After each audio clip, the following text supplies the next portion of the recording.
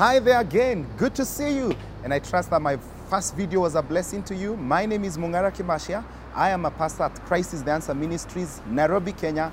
And we continue journeying through serving God.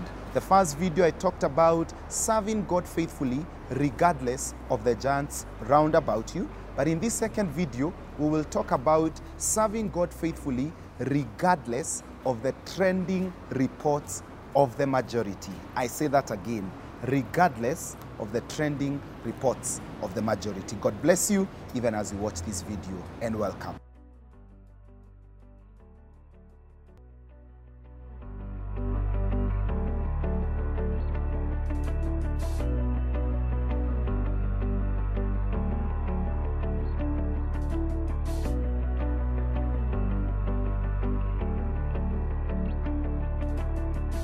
We live in a country where the report of the majority, that is Kenya, matters a lot. You will hear people say, I need a salary increment because everybody is receiving one. You know, I need to buy a house in a certain place because everybody is buying one. You know, I need to get land. You know, we Kenyans have an attachment with land because everybody is getting one.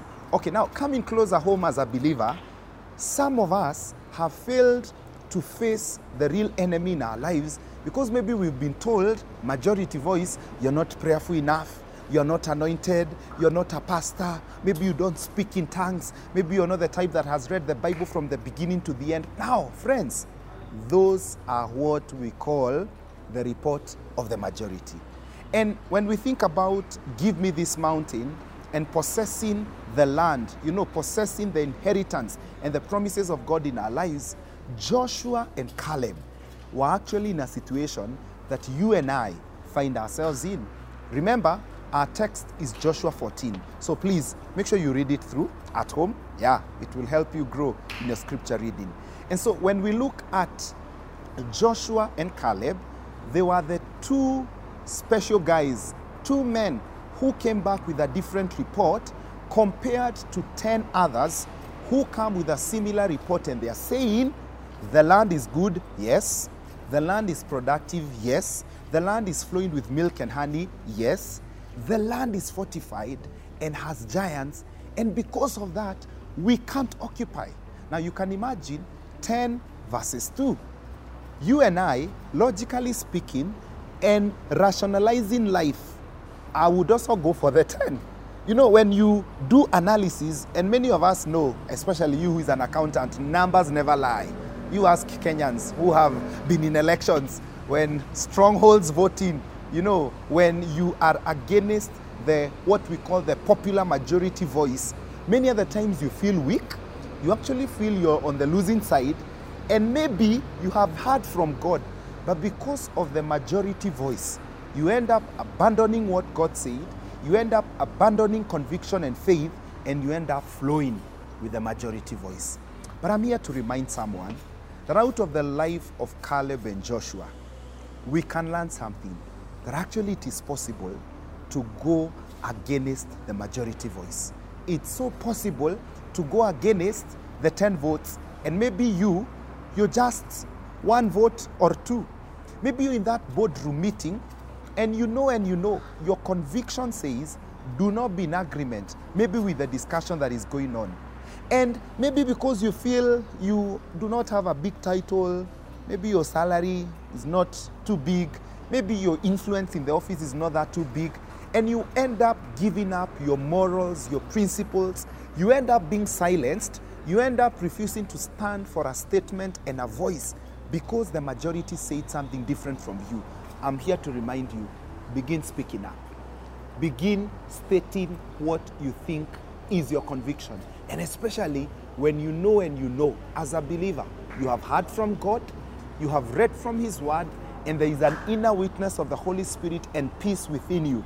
I am here to encourage you. Like Caleb and Joshua, you can go against the voice of the majority.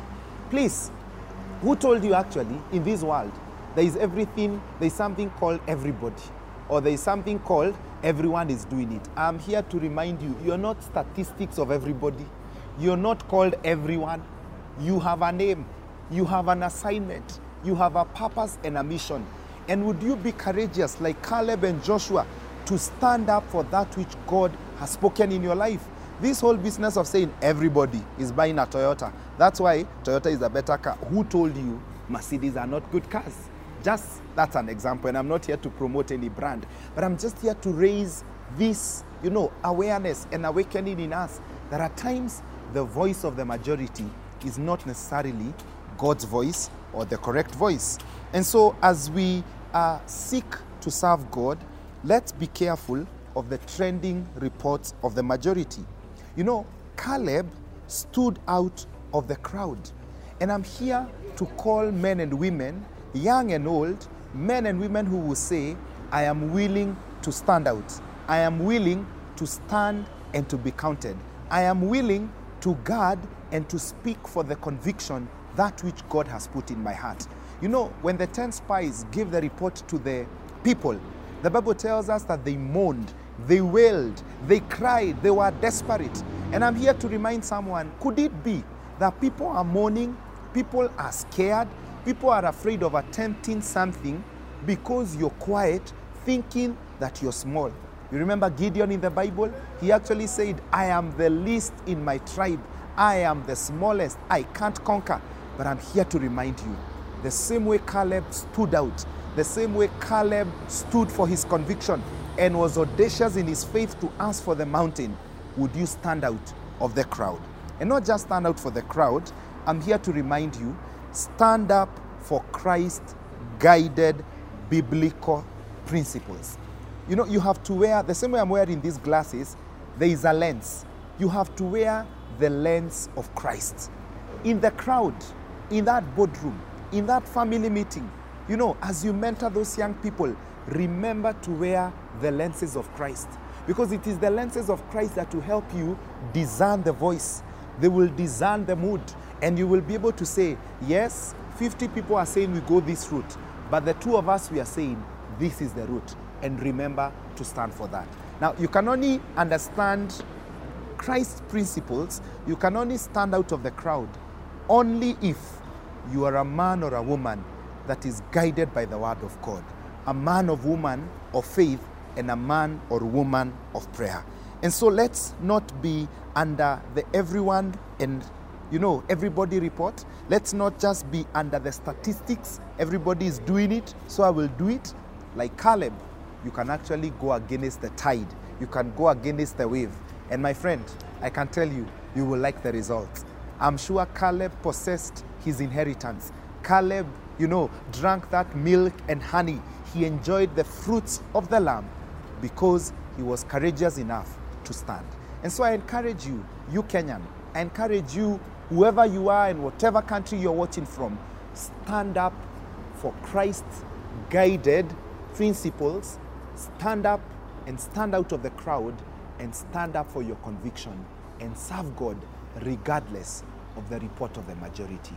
With that, I can assure you, you will be able to surmount the mountain, you will be able to slay the giants, and you will be able to possess your mountain this year. God bless you. Thank you so much for watching. Just in case you want to talk to a counselor, or give your life to the Lord, or maybe someone to just help you how to, just be against the voice of the majority, talk to us. There's a number appearing on your screen right now, and I trust that God is going to help us to be a blessing to you. Thank you again for watching. Like the video, share it, and see you next time. God bless you.